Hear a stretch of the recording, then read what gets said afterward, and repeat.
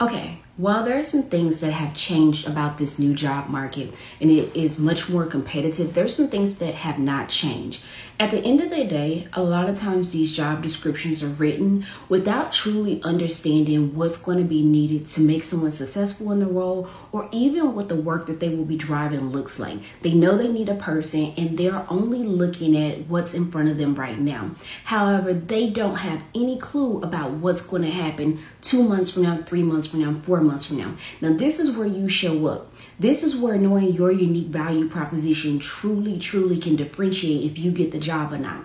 A lot of times, if you already understand most companies' pain points, then you pitch understanding how to solve that pain point. It's not in the job description. It's not going to be something said by the hiring manager. But when you know your unique value proposition and you pitch and show that you can do something that other candidates haven't even talked about, and it's something that they know will help the business, this is how you stand out in this job market. And I have said this before, and I have tried to help people before and say that there's going to be a time that came where you're going to have to think like an entrepreneur and you're going to have to market yourself in a different way. That job market is here. Make sure you're clear on your unique value proposition.